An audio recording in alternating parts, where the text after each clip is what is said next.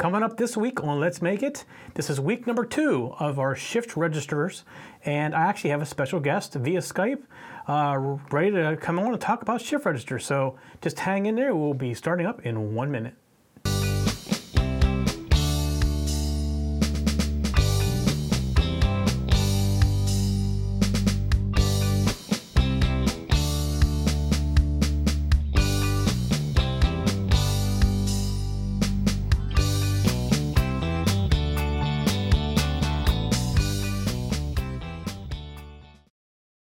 Ting, the new way everyone is getting their cell service.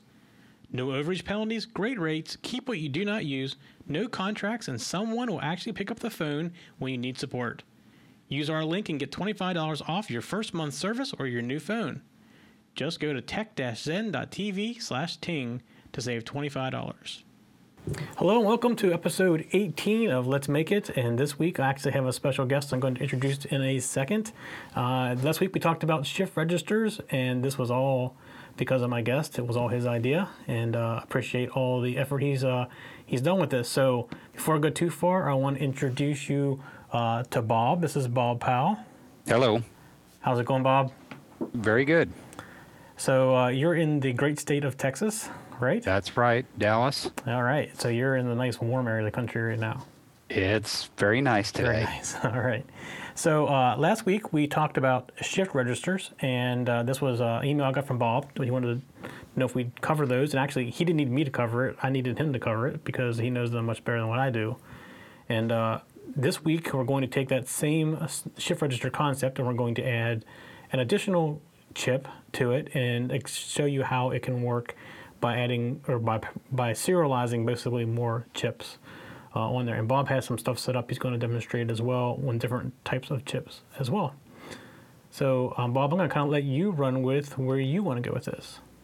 Well, let's. You were working with the 595 last week, and I think the next code example was the one that had several LEDs or several shift registers all connected.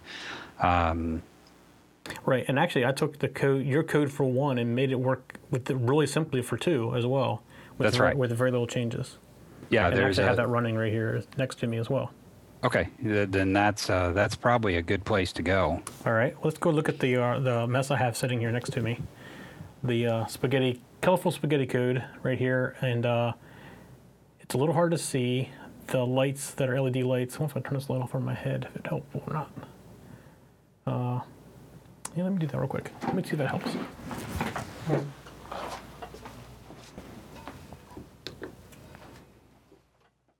that help some? Yeah, it helps a lot, actually. All right. So what we have here is LED strip lights, and each of these little boxes has 4 LEDs in it. So this whole square right here has 8 LEDs. So what I basically have is 8 LED strip, which is what we had last week, and I've added a second one to the other side. And if you go up here to the top, you see I actually have 2 chips, lots of wires covering them up, but there's the same chips we used last week, just 2 of them. And I'll put up on the show notes the drawings for all this as well. So the program that's running is actually Bob's program that we looked at last week. And in the very beginning, he has the ability to say how many LEDs you have. And this program pretty much does everything else from that point. So you can see it's going to walk through all the same examples as we had last week, just with a longer LED string.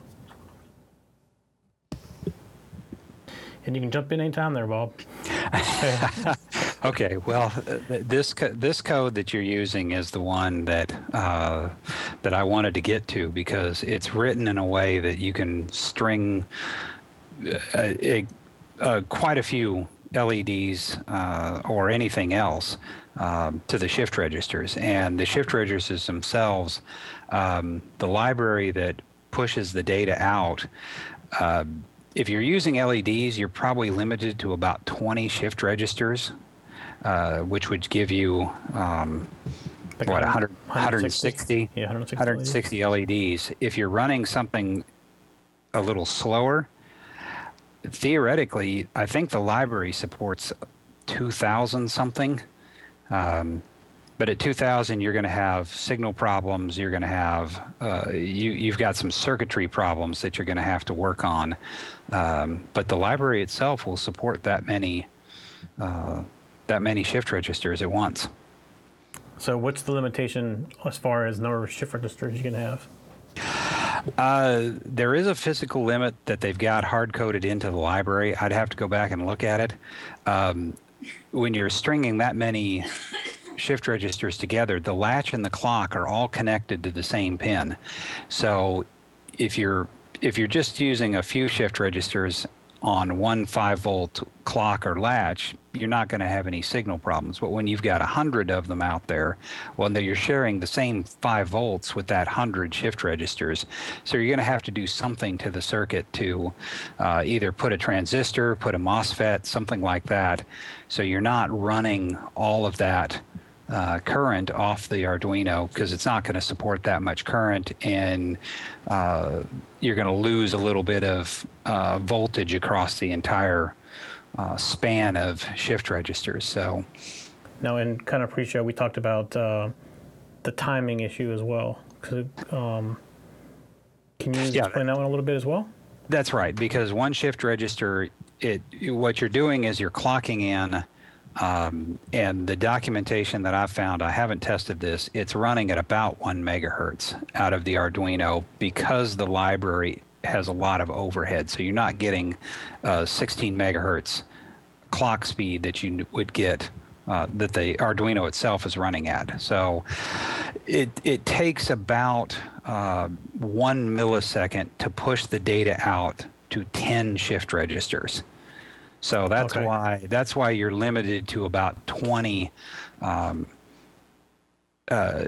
shift registers for LEDs, because that would be 20 milliseconds. Well, that's 500 hertz, and most people are running, they're manipulating their LEDs fast enough that 500 hertz for data, you've got to be able to support that. So I think the library could be modified, but I haven't dug into it that much.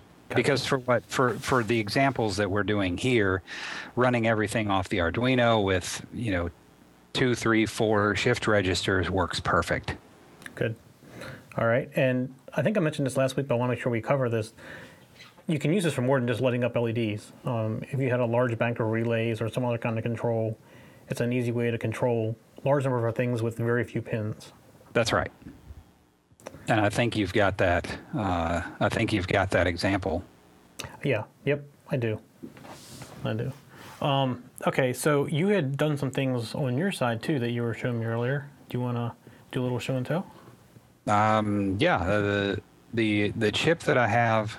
Let me switch to the other camera. This is the same code that you have running on that shift register, and that's the nice thing about if someone can master a 595, then there's an infinite number of possibilities. The chip that's running here is a single Maxim. It's the Max 6971, which is a 16-bit sync driver, which basically means instead of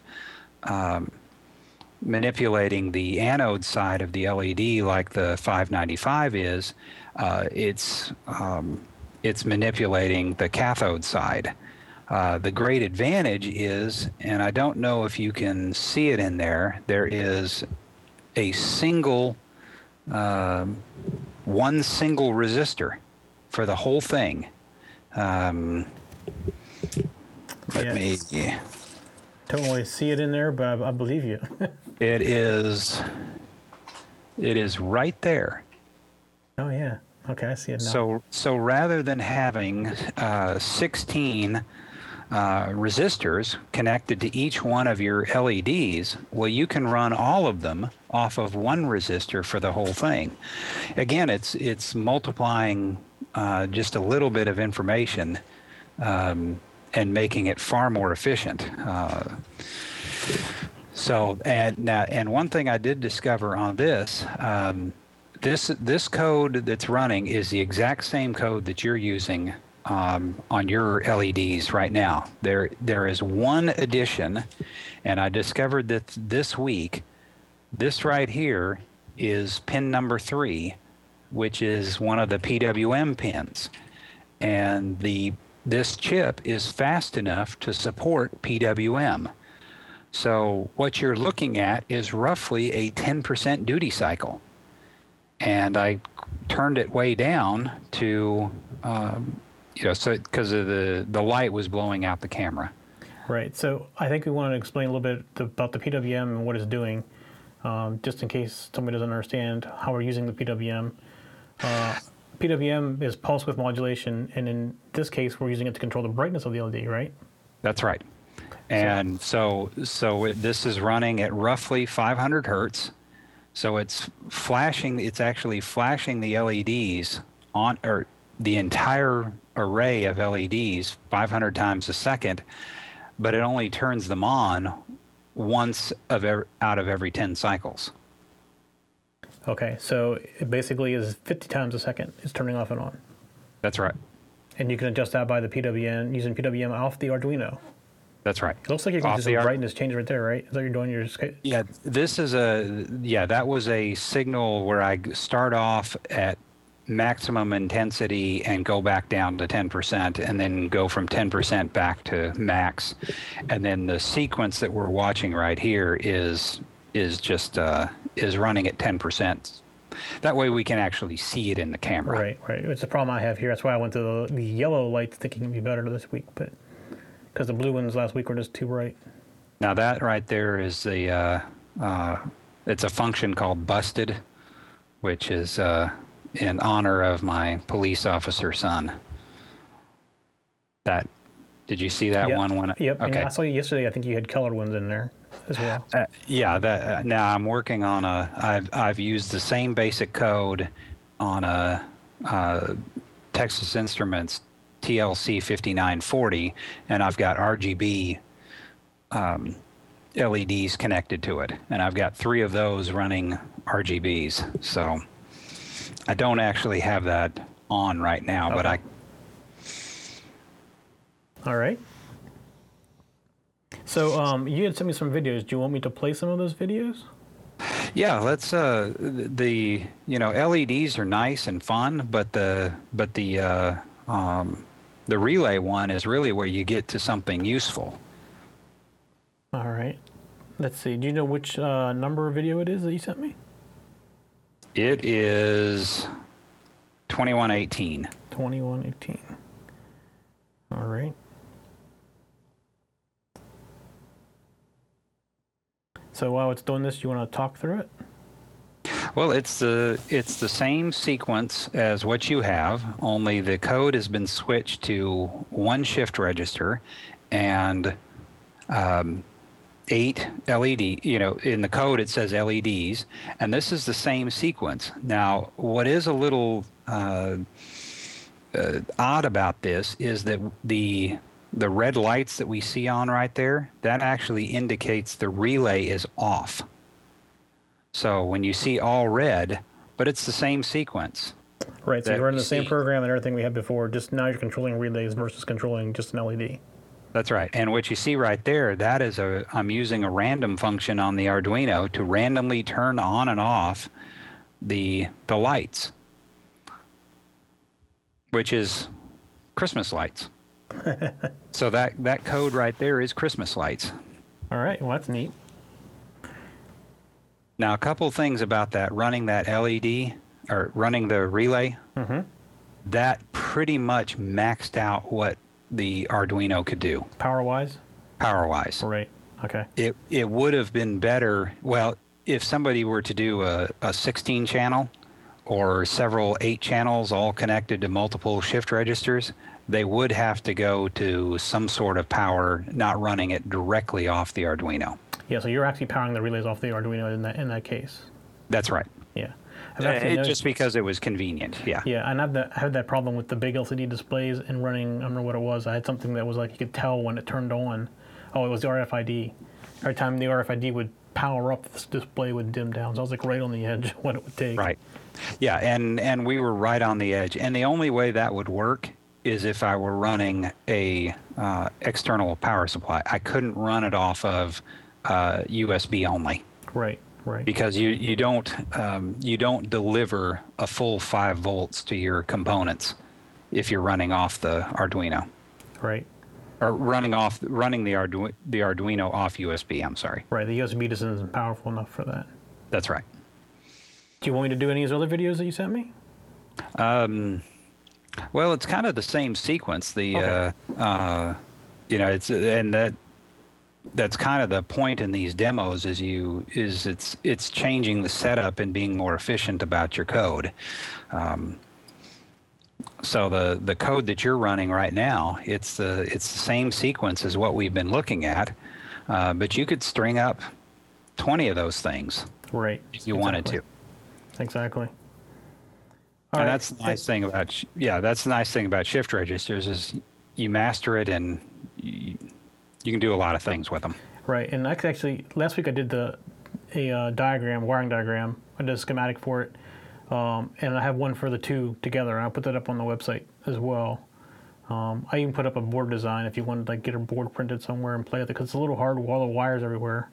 Just a little bit easier. I was hoping I had them by today, but I didn't get by yesterday. I didn't get the boards in yet. But it'd be a little easier to demonstrate because the wires wouldn't be there.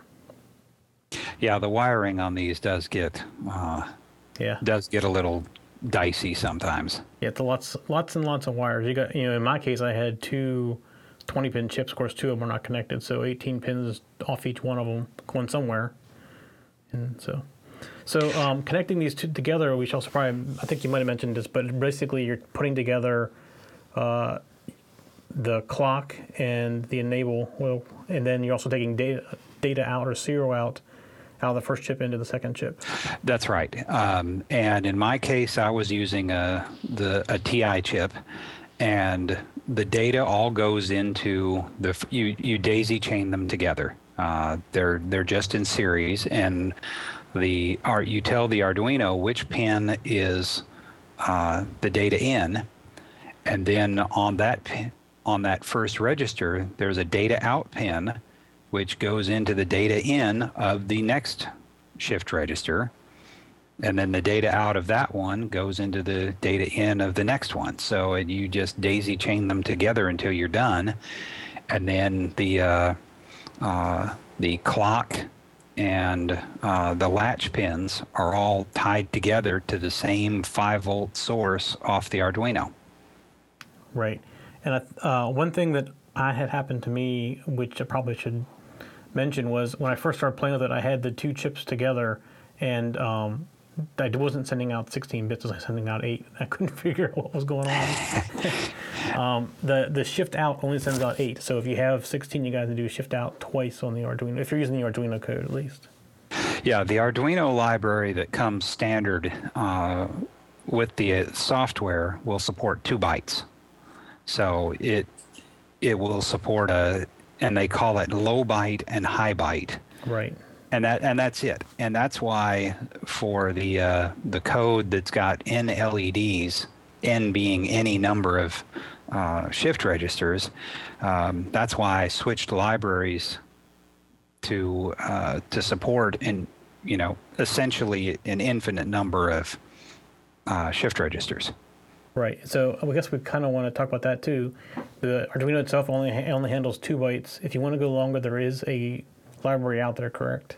That's right. And where can I get that from?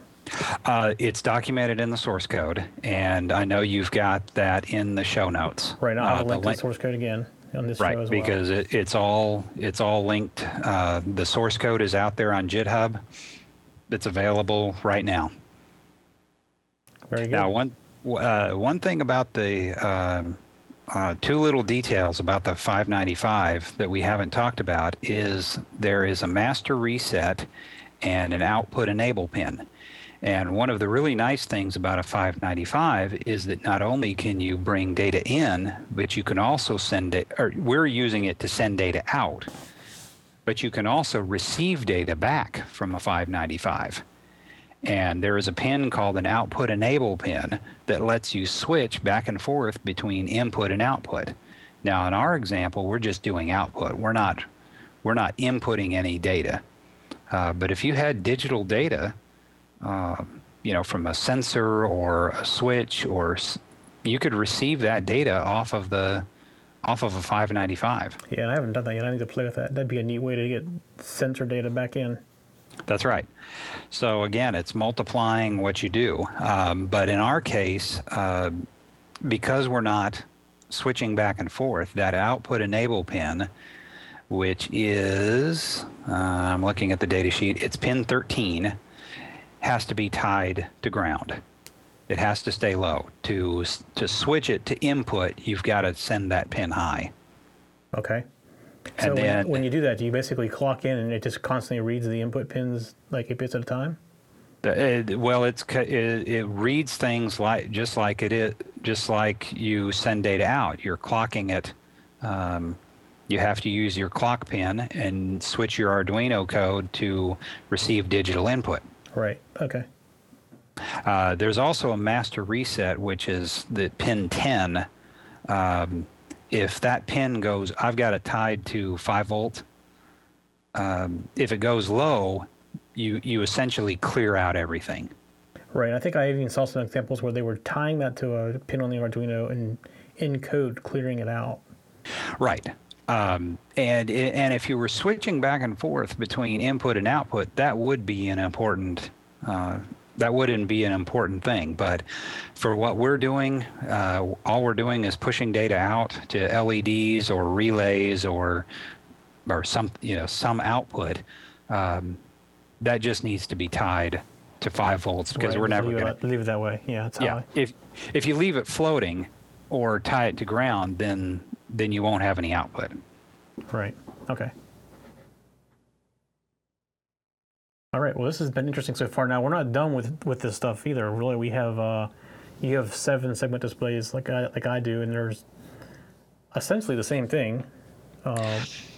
Yeah, I wanted to do a 7-segment display, and I got it out today and discovered that it was bad.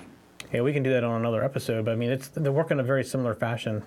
You basically have a driver that you give it the information with very few pins, and it does all the work for you. Well, essentially one 8-bit one, the 595 that we're using will drive a single 7-segment display. That's right. Yeah, just because all it is seven LEDs. That's right. And it's when you get the multiple segments that the drivers sometimes help, because they'll kind of like you're doing with the pulse width modulation is they keep switching between the numbers really fast and turning off and on the LEDs. That's the thing you can't tell that they're doing it. Yeah, that's right. I mean, you could do that yourself if you were tying, you could do it yourself, but yeah, the multiple display, it does it for you. Right. That's the nice thing about the drivers. They take a lot of that work away from you. So there was also matrix display drivers, which I have some that I haven't played with that are also very similar to using a shift register. And actually, you could take a shift register and do the same thing with a matrix display, kind of like you're doing with your LEDs. Yes, you sure can.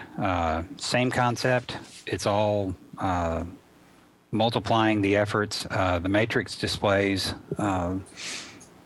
it's tying the pins to them and just tying them high and low. So, yeah, you can turn on and off. Anything that you can use. Where you need a digital high or low, you can run through a shift register. So how are you doing your multiple color LEDs? On that one, I'm using 3 16-bit channels, and I've got them. I've got 16 RGBs connected to 3 16-pin 5940s. So it's actually a 4-pin LED. It's a 4-pin LED. I'm using common anode. The 5940 does not work with common cathode. It only works with a common anode. And then I've got it close to. There's one function that I've got, I'm not quite sure what's going wrong. I have an idea, but I've got most of my code, the same code that we've been using. And if you'll give me just a minute, actually I can switch to it.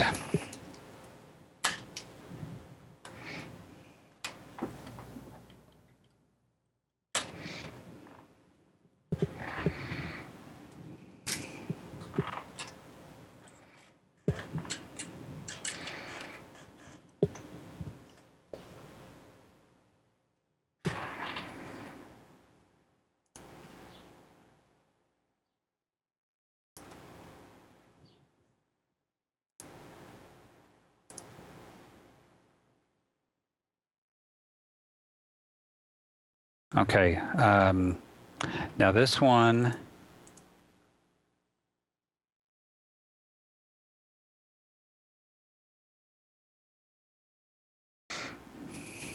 now there's busted, but now it's flashing blue and red.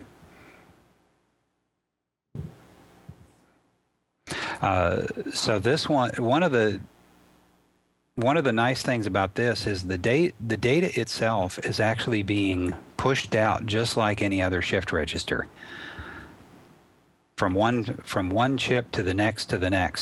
So it's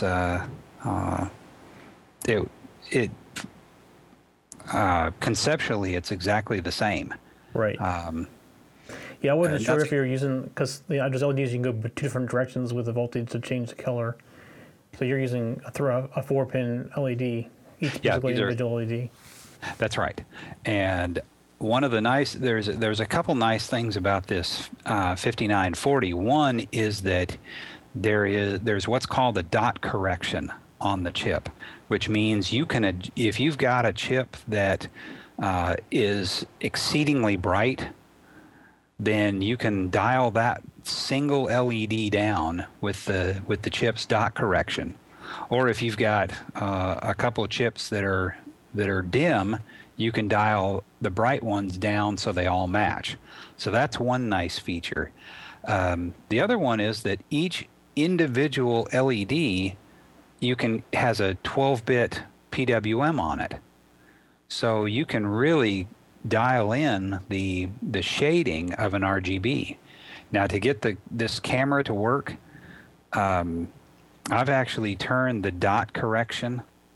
It's a 6-bit dot correction, so you've got 0 to 63 as your settings. This is actually setting number 1 to get it to look right on the camera. Oh, so that's the dimmest it can get then. That's the dimmest it can get. That's actually pretty amazing. So now the setup is a lot more complicated on a chip like this than a 595, and it actually takes five pins to control the chips, and you can see the mess of wires. Yeah, lots of wires. But conceptually, it's the same thing. You're clocking. You're latching things back and forth. You're pushing data out from one chip to the next, and then you turn your latch on, and the display, you send the output to whatever your display is, whether it's a LED or a relay and 595s. I've seen them used quite a few times in, let's say, LED cubes. Oh yeah. So it's very popular in an LED cube to control one level of the cube directly with a couple 595s or one of these chips, and then basically do a multiple display or multiplex it. And run another 595 to turn on and off transistors that control each level of the cube. Right. If that makes sense. Right. So you're basically making a matrix out of it. That's right. So a lot of cubes you see X, Y, and Z in the code. Well, X and Y are controlled on one chip and then you control Z by turning on and off transistors. Right. And a 595 does not have any trouble turning on and off a transistor. Right. Now, you were what 595 were you running there? In the videos that you have, that's a 74 HC 595 from TI. All right. Yeah, because the one that I had, it was a higher power version of it. Yeah, basically you've got a high. That's had right. separate drains, drains to ground on the pin for each side of the chip. That's right. And the last video that we were looking at is just a sync driver version of the Max, the Maxim chip. And here we've got the TI chip. There is a more basic, personally, I think the 595 is the best choice to start off with, because not only can you output data, but you can read data back in. And they're not, you can get 595s for $1. Yeah, they aren't that expensive. I mean, I found them online. I think I got 5 of them for $5 or so, or 5. Well, it was like $6, something like that. I think. Yeah, for a that's pack right. Of 5. So it's like nothing. Yeah, they're very inexpensive. There is a 74 HC 164 and a 165 that do the same thing. One of them reads data back. One of them pushes data out, like what we're doing. And they're 40 or 50 cents, but the 595 it's just a better chip. It for the price it does. It's far more functional. Does Right. many more things. Right. Okay, before we go too much farther, I need to thank our sponsor for this week. Our sponsor this week is Ting, and let's go take a look at the Ting website. If you've never heard of Ting before, it is a incredible, I don't want to call it new because it's been around for a while now, but they're new, I guess, comparatively, phone service, and it's definitely new by concept. Ting is a pay-as-you-go type of service, so you basically do not get charged more than what you use. So if you have paid for one of the other carriers, I won't mention any other names, but if you paid for so many minutes a month and you go over that, you get a penalty, and they charge you big time for anything that is over that what you've agreed upon. Well, Ting isn't like that. If you go over with Ting, they will increase you to the next tier just for that month. No penalties involved, no slap on the wrist. It's all just done all automatically. And the next month you go back to your normal. And what is great about Ting, let's say you think you're going to use 500 minutes a month and you don't use 500 minutes a month, you actually are in the lower tier. They will actually refund you that. So in addition to only charging you what you use over, they will also refund you. This is the first time any company's ever done this with cell phones. So they have great rates, and we'll look at the rate plans here in a couple of minutes. Again, there's no overage penalties, no slap on the wrist, nothing. It's all automatic. And again, like I said, there's credits on light months, so you don't use what you think you are going to use, and you can change anytime you want from one plan to the other. Any minute, so no penalty, no contracts at all. So you come and go as you please. You put multiple devices on one plan. So other phone companies are starting to do this now, where they have the family plans and you can add a phone and you share the minutes. That's what Ting does. So Ting gives you, it's $6 a month per phone, and then you share the amount of data, minutes, or text that you purchase between all your devices. It fits great for small businesses. There is no fee or limits on the number of usage, and the type of usage or anything like that. And they all have all the features you would think, and plus more. So you have your voicemail, your call forwarding, three-way calling, all that stuff. But look right here, they have tethering and hotspotting included in the plan. So many other carriers charge you extra to do that. There's number porting in and out, text messaging, it's all the stuff, basic stuff, but they include a lot of the data features that you pay extra for on other carriers.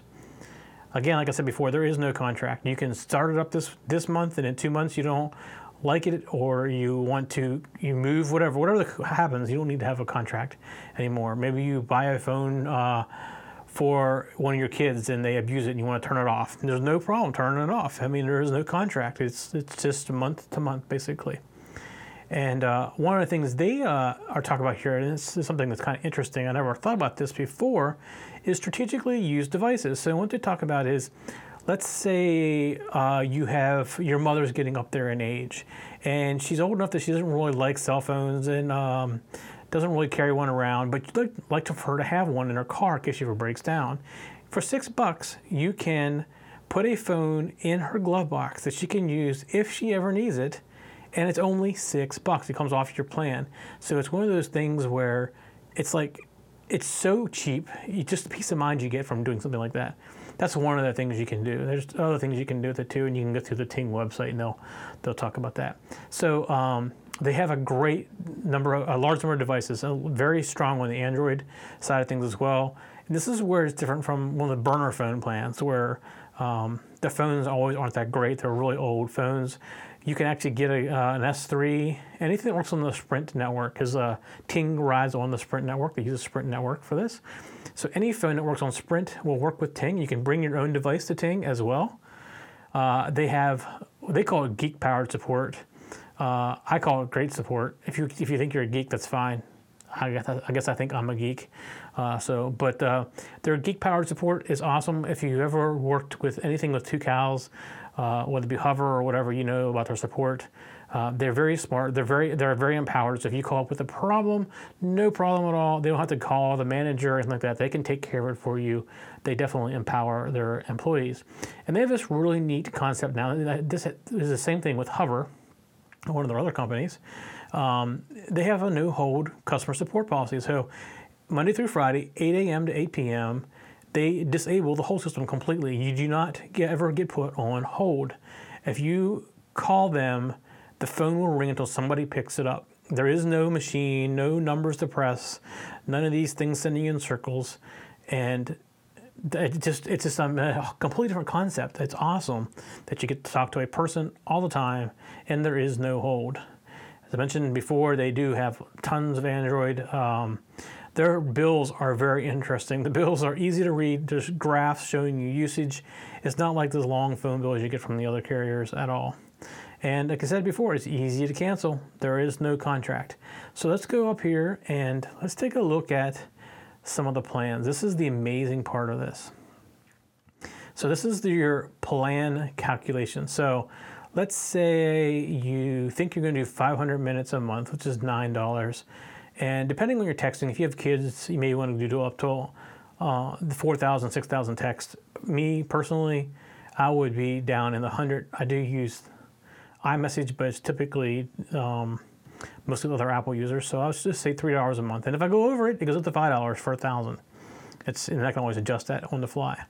And I probably would use probably about a gigabyte of data. So my plan for one phone for the month is $42. That's 500 minutes, 100 text, and a gigabyte of data. And if you go over that, it just goes to the next tier for that month. Then it'll drop back down to what you pick. But let's say I want to add 2 phones to my plan. So I come down here. My fee for 2 phones is $48 a month. And it'd be my wife and I, we probably both don't use 500 minutes. We probably don't use 100 minutes other than calling each other. And we don't text each other except for using the messages on our iPhones. So we probably 100 text messages would be fine. And so you can basically figure it out. The price wouldn't go up very much. Our data may go up a little bit more, but I think we'd probably still be fine with 1 gigabyte because we're on Wi-Fi so much. So there's 2 phones. So now you want to add one of your children onto this. Now, in this case, it's up to $54 a month for 3 phones, but with kids, you probably want to go up here like to 4,000 text messages. So that's $62 a month for 3 phones. Again, that's almost an unbeatable price if you look at it from that point of view. And all of the features for the phones. And let's go up here and look at the devices. I mentioned this before. They have tons of devices. So you can also bring your own. You can buy used ones or buy new. So you get refurbished or whatever. And here's the Kyocera, I guess. And LG, these are all smartphones. Here you're getting into the Samsung. Here's the HTC One. They say the one phone to rule them all, although I'm not going to get into discussion of phones. This is the wrong show for that. But you can get the Galaxy Nexus phone right here with a pure Android experience. You can get different types of the Galaxy. There's a Galaxy Note. There's a S3 different color. I mean, it's so many choices out here. And then if you still want just a plain feature phone, like I mentioned before, putting a phone in your mother's glove box in case she ever breaks down somewhere, they still have feature phones as well right here. And then you also can get additional accessories. So if you want to hook up your home phone, you can hook up your home phone right to the box right here. And there's no reason to have a landline or Vonage or anything else. You strictly do it all through Ting, which is actually, like I said before, it runs on the Sprint network. All right, so I want to tell you also about a special deal that Ting has given us for our listeners and viewers. They have actually given us the ability to offer you $25 off of your first bill or your phone purchase or whatever. And the way you get that $25 is you just go to tech-zen.tv/Ting. And that will take you to the special page that gives you your $25 credit to help you get started with Ting. And that is very gracious of them, and we definitely appreciate their support. So if you're looking for a new phone company, actually, even if you're not, I still recommend you go out and check it out, because I think after you take a look at what your pricing and everything is on the Ting plan, I think you're going to want to consider switching just because of the price savings, especially if you have a large family. All right, let's get back to the show. All right, so is there anything else you want to cover for this week? Well, I think we've,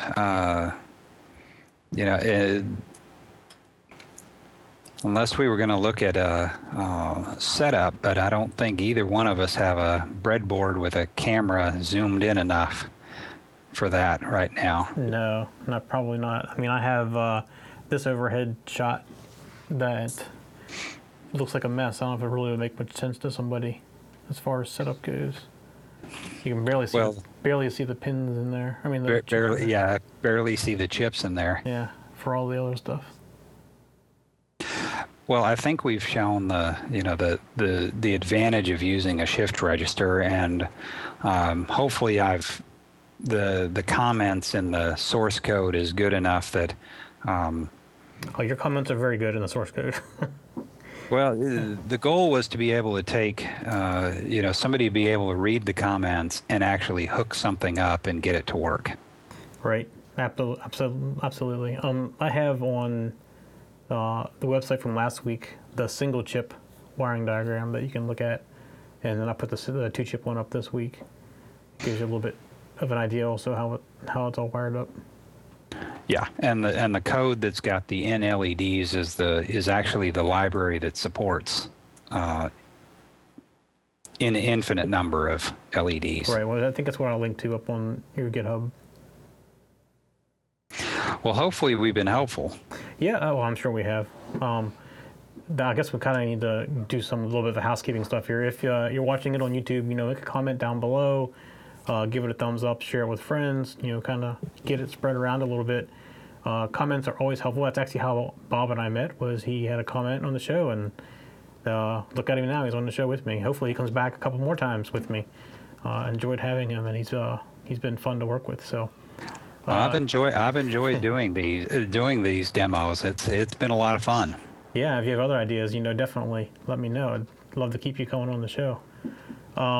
If you're downloading it on iTunes, go out and put a comment. That definitely helps us get found. Our downloads are growing. Our YouTube views are growing, and it's going to keep that up. Our show notes can be found at techzen.tv/letsmakeit, or now you can go to letsmakeit.tv. Either way, we'll get you there.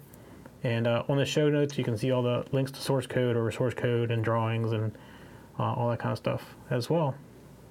And again, I want to thank Bob for joining me tonight. Definitely appreciate that. Thank you for having me. Anything you want to push out there, Bob? What are you working on as far as fun projects? Right now, I'm revisiting a LED cube, and actually I've drawn the schematic for a Arduino Shield. Awesome. That'll run a cube. And it's actually using I've got it designed with the 6971 from Maxim. That's awesome. So I've got the schematic done. Now I just need to get the footprints laid out. So what do you use to do your schematics with? I'm trying something new. I'm not sure how to pronounce it, KiCad or KiCad, the open source schematic editor. I don't know if I've ever played with that one. I was using, well, I used to use a PC a lot more. Now I use a Mac. I don't know what I'm using. I actually started using Fritzing to do some of the drawings for the show and stuff, and it actually can do some layout. Although its auto layout engine's kind of weird. I ended up pretty much laying it out myself. Well, I tried this tool because it's now the Mac. It's not officially ported to Mac, but it is on Linux and Windows, and it's open source, so it's free. And Eagle is a good product, but I used to use Eagle, yeah, on the PC. It's just too expensive. Yeah. When I did a lot of PIC development, the we used was Eagle because they had all the stuff in there for PIC chips, and the libraries are already in there. It's just easy to take it off and run. And actually, its layout engine is pretty decent as well compared to this. I mean, I said I've been using, I think it's called Fritzing. You see, people do the Arduino stuff, doing stuff with it, and it's okay, but for doing board layout, it's just not very efficient on how it does it. Well, I was impressed with KiCad because there was no schematic available for the 6971, and it took me about 10 minutes to find a tutorial and another 15 minutes to get the schematic done. Oh wow! Which is not bad at all for somebody who just sat down in front of the tool, a couple hours before that. Yeah, how do you spell it? KiCad. I'll have to check it out. Does it run on a Mac or is it only on a PC? There's an unofficial port to Mac, which I'm running Mountain Lion, and I have not gotten it to work properly. Okay, I mean I have VMs for PC stuff because there's something that I just can't get off of on the PC on my Mac, so I can always go back and do that. I just don't like doing it if I don't have to. Yeah, I would prefer running everything on the Mac as well, but yeah, you're right, that doesn't always some things you just aren't ported to Mac. Right. All right. So, well, I definitely appreciate your time tonight, Bob, and I hope to have you back on the show sometime soon, maybe a little more regularly, even if you're up for that. Oh, you bet. This has been a lot of fun. All right, well, that sounds good. Thank you very much, Bob. Everybody have a good night. We'll see you next week. Good night. Night. For show notes for this show, contacts, and more, go to the TechZen.tv website where you can get show notes for all of our shows. We love to hear from our viewers and listeners. We have an email, a Twitter, and a phone number where you can contact us for each show. For details, visit the TechZen.tv website and get the show details. You can also make a video and upload it somewhere like YouTube or Vimeo and then just send us a link. You never know, you may see your video in a future show. You can get all of our shows delivered automatically to your favorite device by going to your favorite podcast website like iTunes and subscribing. Each of our shows also has a YouTube channel you can subscribe to get regular updates. Our shows are also available on most internet radio networks like Stitcher and TuneIn Radio. You can also watch and listen to our shows on Xbox, TiVo, and Roku. You can even find us on your Zune.